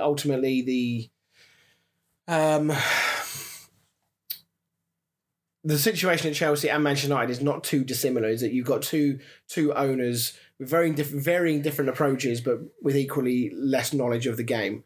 But both of them are doing just enough to keep their heads above water right now. That a couple of wins on the bounce, and all of a sudden the conversation changes very, very quickly about both managers. And it's the same with Bournemouth and Sheffield United. But Bournemouth, for me, I think he'll be the next one. I think Sheffield United, if you take that 9-0 out of the equation, or the 9-1, whatever it was, against Newcastle, yes, they haven't won any games, but their goals conceded would be actually pretty good for a team that's down the bottom end of the league. They're fighting hard. They just haven't quite got the quality to score goals, and I don't know where their goals are going to come from. Missing and Ndiaye, was it? Is it Ndiaye, the one they sold in the summer? No idea. I'm sure it was Ndiaye. They had a striker up front that they sold in the summer. He was scoring a lot of their goals last year, and I think losing him has had a big impact because they've just not replaced him. Ndiaye, yeah. Cameron Archer has looked sharp at times, but he's not going to be someone getting them all the goals. So, yeah, I think the Bournemouth manager will be the first to go. I think if they don't win in the next couple of games, I think he'll go. Yeah. Right, okay, moving on. We'll just touch on the Luton Spurs game very quickly. I'm not going to talk about the Brighton Liverpool games. I think we're going to kind of run out of time. We might get a chance to talk about it. Luton 0, Spurs 1. It's an important win for Spurs, and a little bit like Arsenal, possibly. Well, definitely weren't at their best, but found a way to win. A good trait for Ange Postecoglou, who's unbeaten start, only two teams now in the league to be unbeaten. Who would have thought here we sat with a brand new manager who's hasn't really had a job at this is a horrible thing to say because obviously he was at Celtic, but a club like Spurs in a league like the Premier League, he's never had that sort of challenge. A big club, all right. Don't have to beat around. No, look, Celtic are a big club in their own way, but I'm talking about the challenges that the Premier League presents compared to the Scottish League. Very diplomatic of you. Thank you. Good save, right? He's come in, done an amazing job. They've lost Harry Kane in the summer, really late as well, by the way. It was like on the eve of the first game. Didn't replace him either. Haven't replaced him at all. And yet here they are, top of the league after 8 games. How impressed have you guys been? Yeah, fucking right. How do you guys assess this start, and where can they go? Anyway, it's down, I think. Let's hope. I still stick to what I've been saying over the past few weeks is that they're not going to get any better than this. Yes, they definitely weren't at their best, but they're also playing a poor side in terms of the Premier League way. And yeah, I don't see it. I don't see it staying this way. They're going to drop off, and I think they're going to drop off in fine fashion. I think Maddison has had a massive impact. And although obviously it's been clear the impact he's had, I think it also is quite underrated, the impact he's had. I would agree with that. I also really like Van der Ven. I think he's already developing quite a good partnership with Romero. And also Pedro Porro's been good.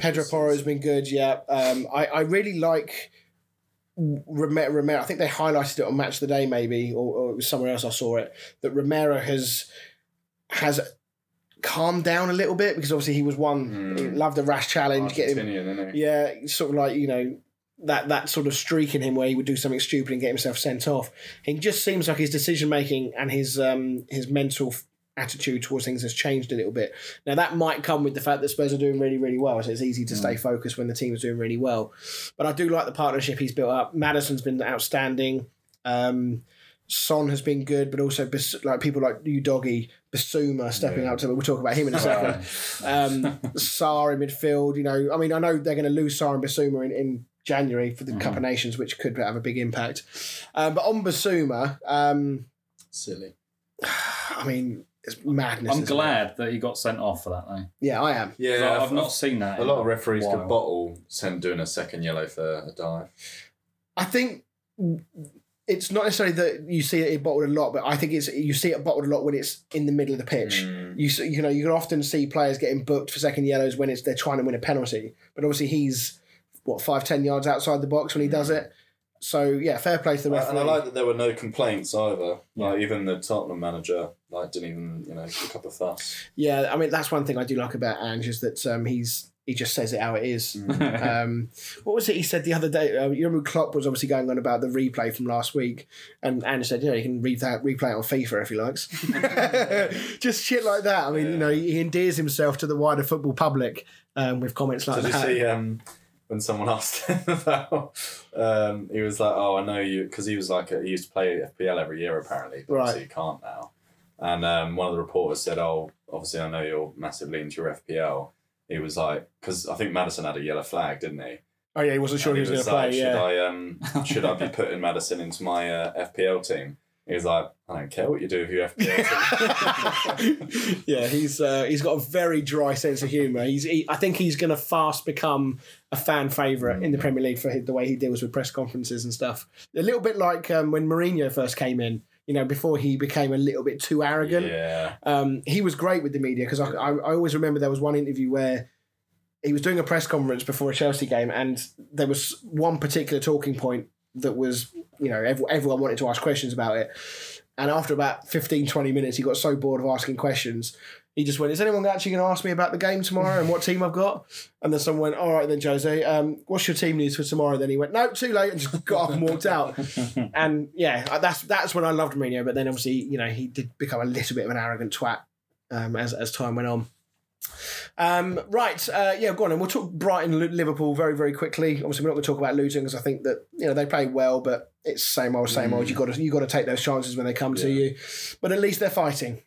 At the very least. Brighton, Liverpool, cracking game this one. Yeah, good game. More evidence of both teams. This was like two very poor defensive displays, wasn't it? The goal that Brighton scored, Adingra's goal, the first one was horrific defending. And then, Brighton again being too open at the back for the two goals they conceded as well. I know one of them was a penalty, but I just can't work out either of these two teams. They're sort of picking up good results here and there, but then equally, like, as you said earlier, did you say, I can't remember if you said it on the podcast, that Brighton are the first team to have scored 20 and whatever. That's so indicative of the season they've had. They just... West Ham going there and winning 3-1 was probably warning enough. The fact that we fucking went there and won. Conceding 6 against Villa, that's 9 goals already. So... I just can't work out either team. I don't know where either team are going to finish up this year because I don't trust their defences to win them enough games. I think they'll both be up there. I think they'll both get European football. Because, they always say that strikers will win your games but defences will win your championships, and both of their defences are dog shit right now. Alisson, he didn't cover himself in glory in that first goal because even though he was at a position when he played that pass, he never got back in position and he had time to get himself back in a position. And if he had, he would have saved that shot. I don't really know what to think. The second goal for Brighton as well, the defending from Liverpool was awful. Robertson moved out of the way of it because he didn't want to hit it with his right foot. Yes, it was an odd one. What did you think of the... So De Zerbi got himself booked for his protest for this. What did you think about the Van Dijk handball that wasn't given? Where it flicks up off his knee? No, it's not a handball. No, in my opinion, no. It's Dan's not so sure. It's sort of like what we had the other week, where it's such close proximity to him. It's hit his foot and then it's bounced up and then hit his hand. Yeah. Yes, his hand is down 45 degree, but he's quite clearly knowledge that the ball is going across the ground. And he's not got the time to react. Dan? I'm assuming you disagree. I don't know. Was it that close? I don't necessarily think in this case, I don't think the distance is actually relevant because the ball has hit his leg first. So the distance between his leg and his hand is probably what we should be talking about here because I wouldn't say that his arm, even if his arm is in an unnatural position, can we really be giving penalties for pure deflections off your own knee up onto your hand? Yeah. Honestly, I don't know where the rule stands to know whether that by the letter of the law should be a penalty or not. For me watching, if that was like West Ham, I'd be so fucking annoyed if that was given. It's one of the, I was going to say, it's one of them. I think if I was the attacking team, I'd be screaming for it. If I was the defending team, I'd be feeling if it was given. I thought it hit his foot, not his knee. You might be right, yeah. I mean, whatever body part it was, Van Dijk had no chance of reacting to move his hand out. He wouldn't have known anything about it. It was so quick.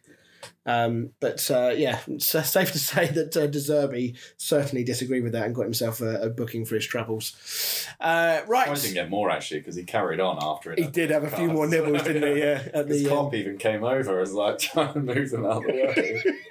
Yeah, I don't know what it is. We talk about referees a lot, right? And how the standard of refereeing is not where it needs to be in the Premier League. I have a little bit of a problem with how referees deal with these things sometimes, because there's this element of like being in a power trip. Did you guys see the way that the referee, I can't remember, it was one of the, I think it was Anthony Taylor, he sort of walks over to De Zerbi. We don't see what he says, but we see him say something. And then he just sort of, the way he pulls out the yellow card and then just walks off, it's like this kind of like, fuck you, I'm the referee, I'm in charge, you'll do what I tell you. And I feel like that unnecessary amount of power tripping creates a weird relationship between the referee and the players. With red cards, like, I mean, sometimes they're very obvious, but I can't remember which one it was. There was one this weekend, and the referee, he does it and then just goes, off you go. Yeah. Like, if that were me, I'd like just say, I mean, maybe, I can't remember whether it was really obvious or not, but just like at least explain like why it's been given. Do you know what I mean? Rather than just being that, yeah, see you later. It's very dismissive in how they do it. And you're right, you know, often they'll give, it's like when they give penalties and red cards and stuff, they'll give the decision and it's like they just want to run away. Yeah. Now, part of me thinks, well, they are probably going to be chased and harassed by loads of very angry footballers, so I can understand why they kind of want to keep out of the way. But at the same time, if you want respect from the players, you've got to give the respect back. And unfortunately, in the way that football works, it's the referee who has to take the lead with that because the players won't. But, you know, you think back to referees, I'm thinking like Howard Webb had it to a point in the Premier League. He was probably, you know, the last really good referee that we had. Clattenburg had his moments where he was good, but then he was shit other times. But I mean, the granddaddy of them all is Pierluigi Collina. I was about to mention him. And like the only referee in history to ever be on the front cover of a video game. That's how fucking good he was. Scary. And he literally just had that respect with people. It wasn't just how good his decisions were. It's the fact that he had this aura about him that, yeah, don't question me, but if you do, I will talk to you.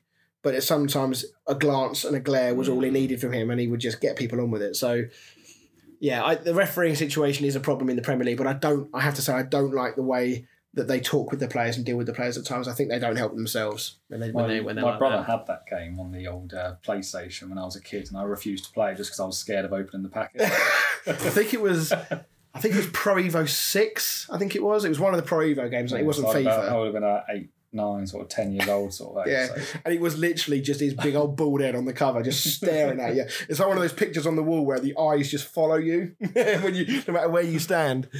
Oh dear. Right. Okay. That is all the Premier League chat. Then we are now going to start to wind out the show, and we'll start with this.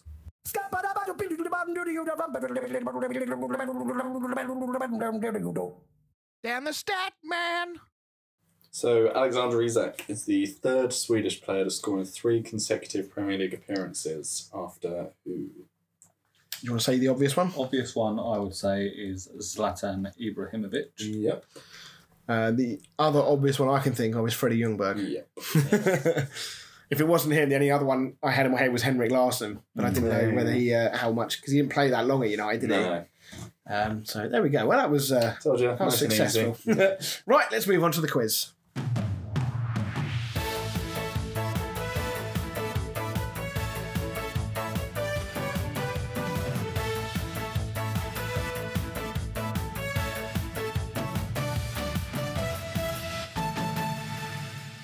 Right, welcome back.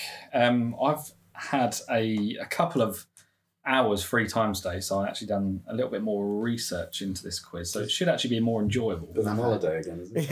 Yeah. It's born out of jealousy, Pete. There's nothing else to it. So the scores stand at 3-2 to Chris, I believe. However you guys want to play this, it's either first say it or just be honest with your answers at the same time. I'll be honest. Yeah, okie dokie. Well, we'll get straight into it. So, question number 1. Man City have failed to register a goal for the first time this season in the Premier League. But when was the last time they failed to score in the Premier League? Closest, I don't expect you to get this, but the closest wins. I'm assuming you're basing this as off last week's game against Wolves then. Sorry? They scored against Wolves. Did they? It was 2-1. Oh, was it? Fuck me, I thought it was 1-0. Okay. There you go. See, that's where the honesty kicks in, Dan. I love that from you. Yeah, you should have. Last week. That's what I was thinking. He was saying, like, nearest date you can find. I'm thinking it was fucking last week. We're trying to. Who knows? Okay. So what we got to give you here? The date or the team? Or No, both? both if you want to show off. I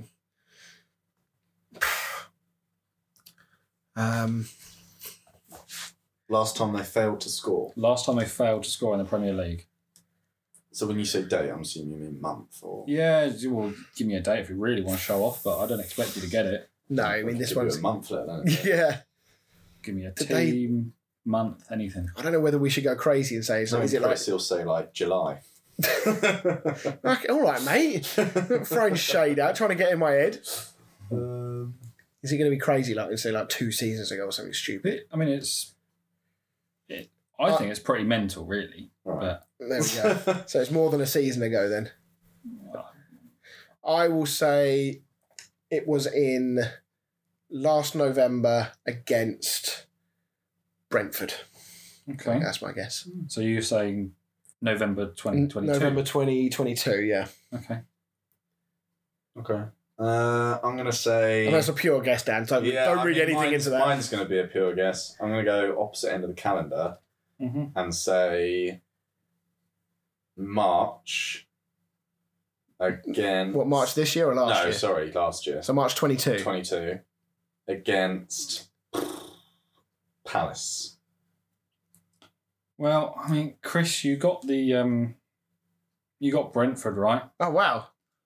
but the last time they failed to register a goal was against Brentford when they lost 1-0, and that was on the 28th of May, 2023. So it's a couple of months, but I still think that's quite So it's right at the end of last season. yeah. So you said November, so you miles closer, and you got the Brentford one. So Yeah. So 1-0 then. number 2. Don't get the Premier League table up. How many points divide the top and bottom of the league?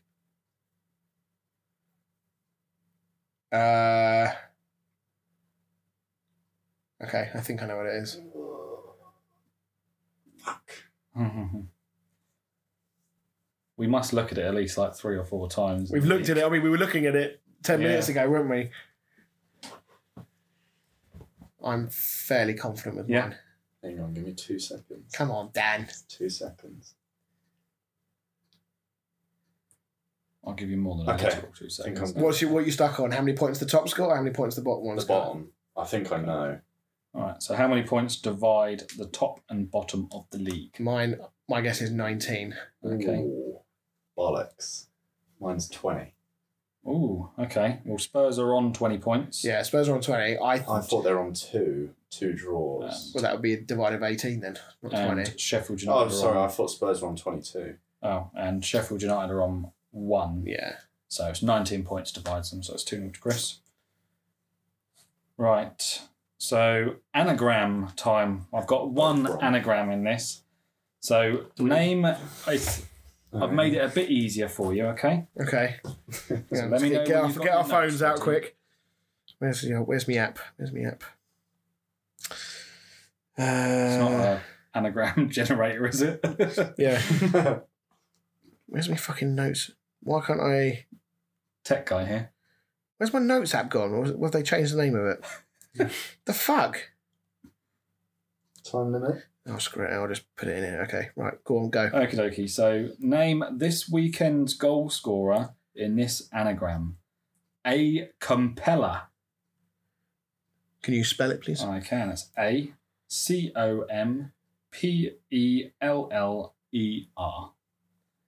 This weekend's goal scorer, A Compeller.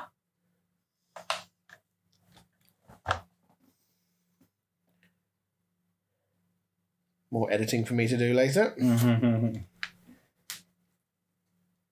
That's the only. Is this just surname or first name and surname? No, first name and surname. Oh, first name and surname? Yeah. Fucking hell. We done this last week, Dan. So it's a weekend's goal scorer. That's the only clue I'm going to give you. Yeah, It was in the that's question. fine. Trying to think of who played just running through. Yeah, I'm going for all the big teams. Running through the teams. So if I do the same as I done last week, Yeah, so give it's us 4 and 6. 4 and 6. They transferred from one team to another this season. I'm really fucking struggling with this. Yeah. They're young.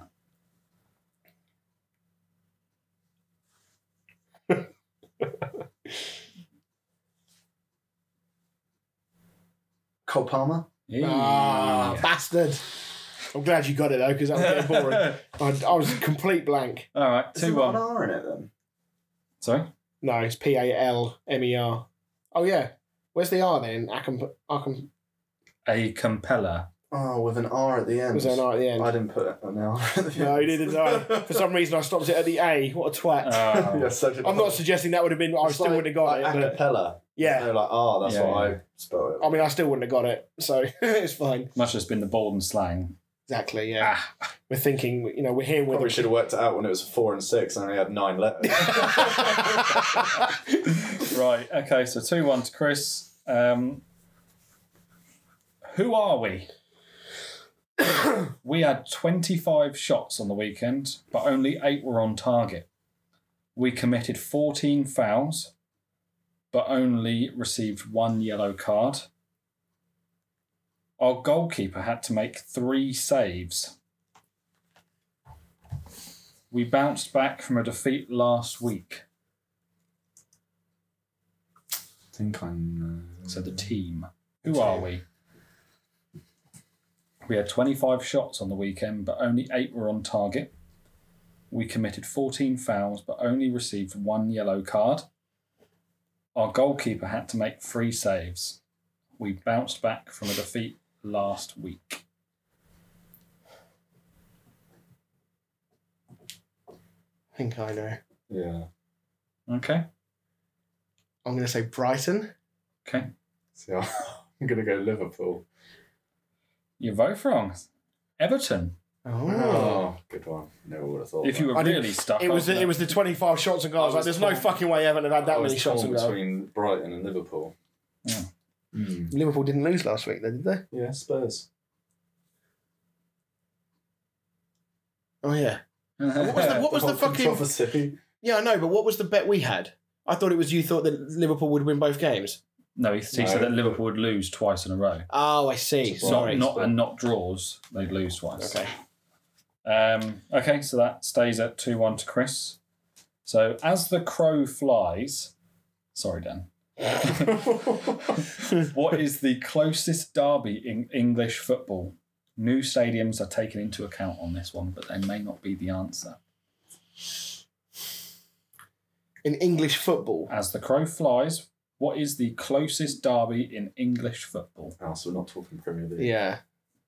Well, it could be Premier League. But it is open to... Open to in English football, so we need to think of teams that are really close together. Okay. Yeah, okay. All right. Fulham and Chelsea. Okay. I was going Liverpool and Everton. So Fulham and Chelsea, I believe, is 2.3 miles. Liverpool and Everton is 0.9 miles. The closest derby It's one closer than 0.9. is actually 230 metres away from each Oh other. my god. So literally somebody could boot the ball out of the stadium and it could land on the other pitch. Who is it? It's on the River Trent. I don't know where that is. Nottingham Forest and Notts County. Okay. They play on the other side of the river. Mm. Okay, so Yeah, 'cause there's a 130 park metres. that separates Liverpool and Everton. yeah. That's Okay. fucking annoying. Well, at least you know. There we go. So I was right in terms of Premier League teams. Yeah, well, Liverpool and Everton is the second closest. Tell you what, if we ever do a quiz down at the old Woodlark again, that's a great fucking question to throw in. Anyone who's listening who's local is not allowed to come. Just saying these are all thought of by me this week. as Yeah. well, so. Well, you could be quizmaster next time we do it. Right. So it stays at 2-1. Rank in order. Who has scored more goals in the Premier League during their career? Between Jared Bowen, Mason Mount, Alvaro Morata, and Andy Carroll, Fucking hell. who has scored more goals in the Premier League during their career. You can write them down if you want to. Too. Memory's not that good. So it was Bowen. Mount, Morata, and Carroll. So that's every team that they've played for in the Premier League over their career.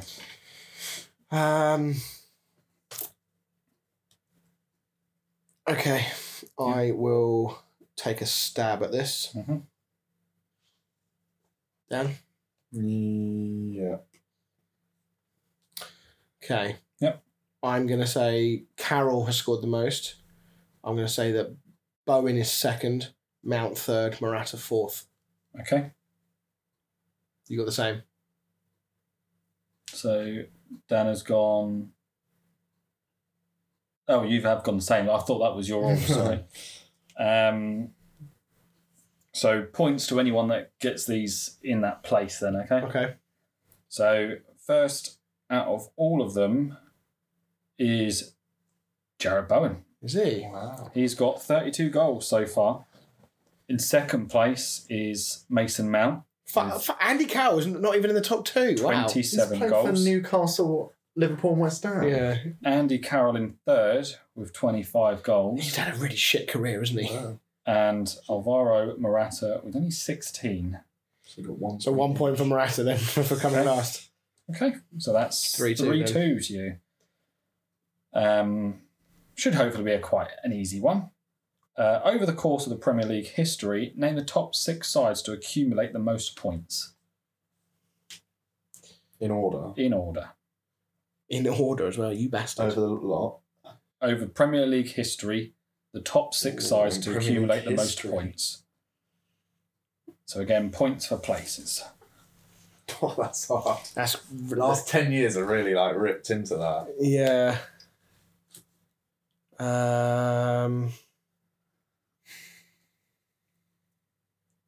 So that will really decide who the top 6 is. That's really tough actually. Okay. Don't let it throw you off that much. Is all the advice I could say. Yeah, that's fine. I think there's obvious ones in there. It's a case of which order they're in. Yeah. And then there's probably 1 or 2 spots in there that you're thinking it could be anybody at this point. Right, I've got my 6. So Okay. I. All right. Okay, so first. If I say it and then you. Oh yeah, you do the order. mark. Okay. So top 6 sides to accumulate the most points. On the top of the tree at first is Man United. Yep. Second is Arsenal. Yep. Third is Liverpool. Yep. Fourth is Chelsea. Fucking hell. Yeah. No. Yeah. Fifth is Spurs. And 6th is Man City. Oh, almost a clean sweep. I went for Villa on the 6th. So that puts you up to 8 points. Yeah. Smash me. I went United, Chelsea, Arsenal, Liverpool, City, Villa. That's it, hell. Okay. So you got 1 point out of that. Yeah. Okay. So I had That's- every single team just in the wrong order. Just 8-3, is it? Yes. Well, Chris has won. I was going to say, I don't want to spoil it for anybody, Yeah. This was more going to be like the deciding one. So. Last season, who were the biggest time wasters in the Premier League? This is delays in play. I'm That's my answer. I'm with Dan. I'm fairly certain that was Newcastle. So Newcastle was 29.5 seconds. There is one team that's above them. Brentford. Brentford, You can have a point for that, mate. 31.4 seconds. Consolation goal. So yeah, two seconds on average more than Newcastle. So Dan gets that, I guess. Yep. Was that golden goal? Yeah. Next goal wins at football training.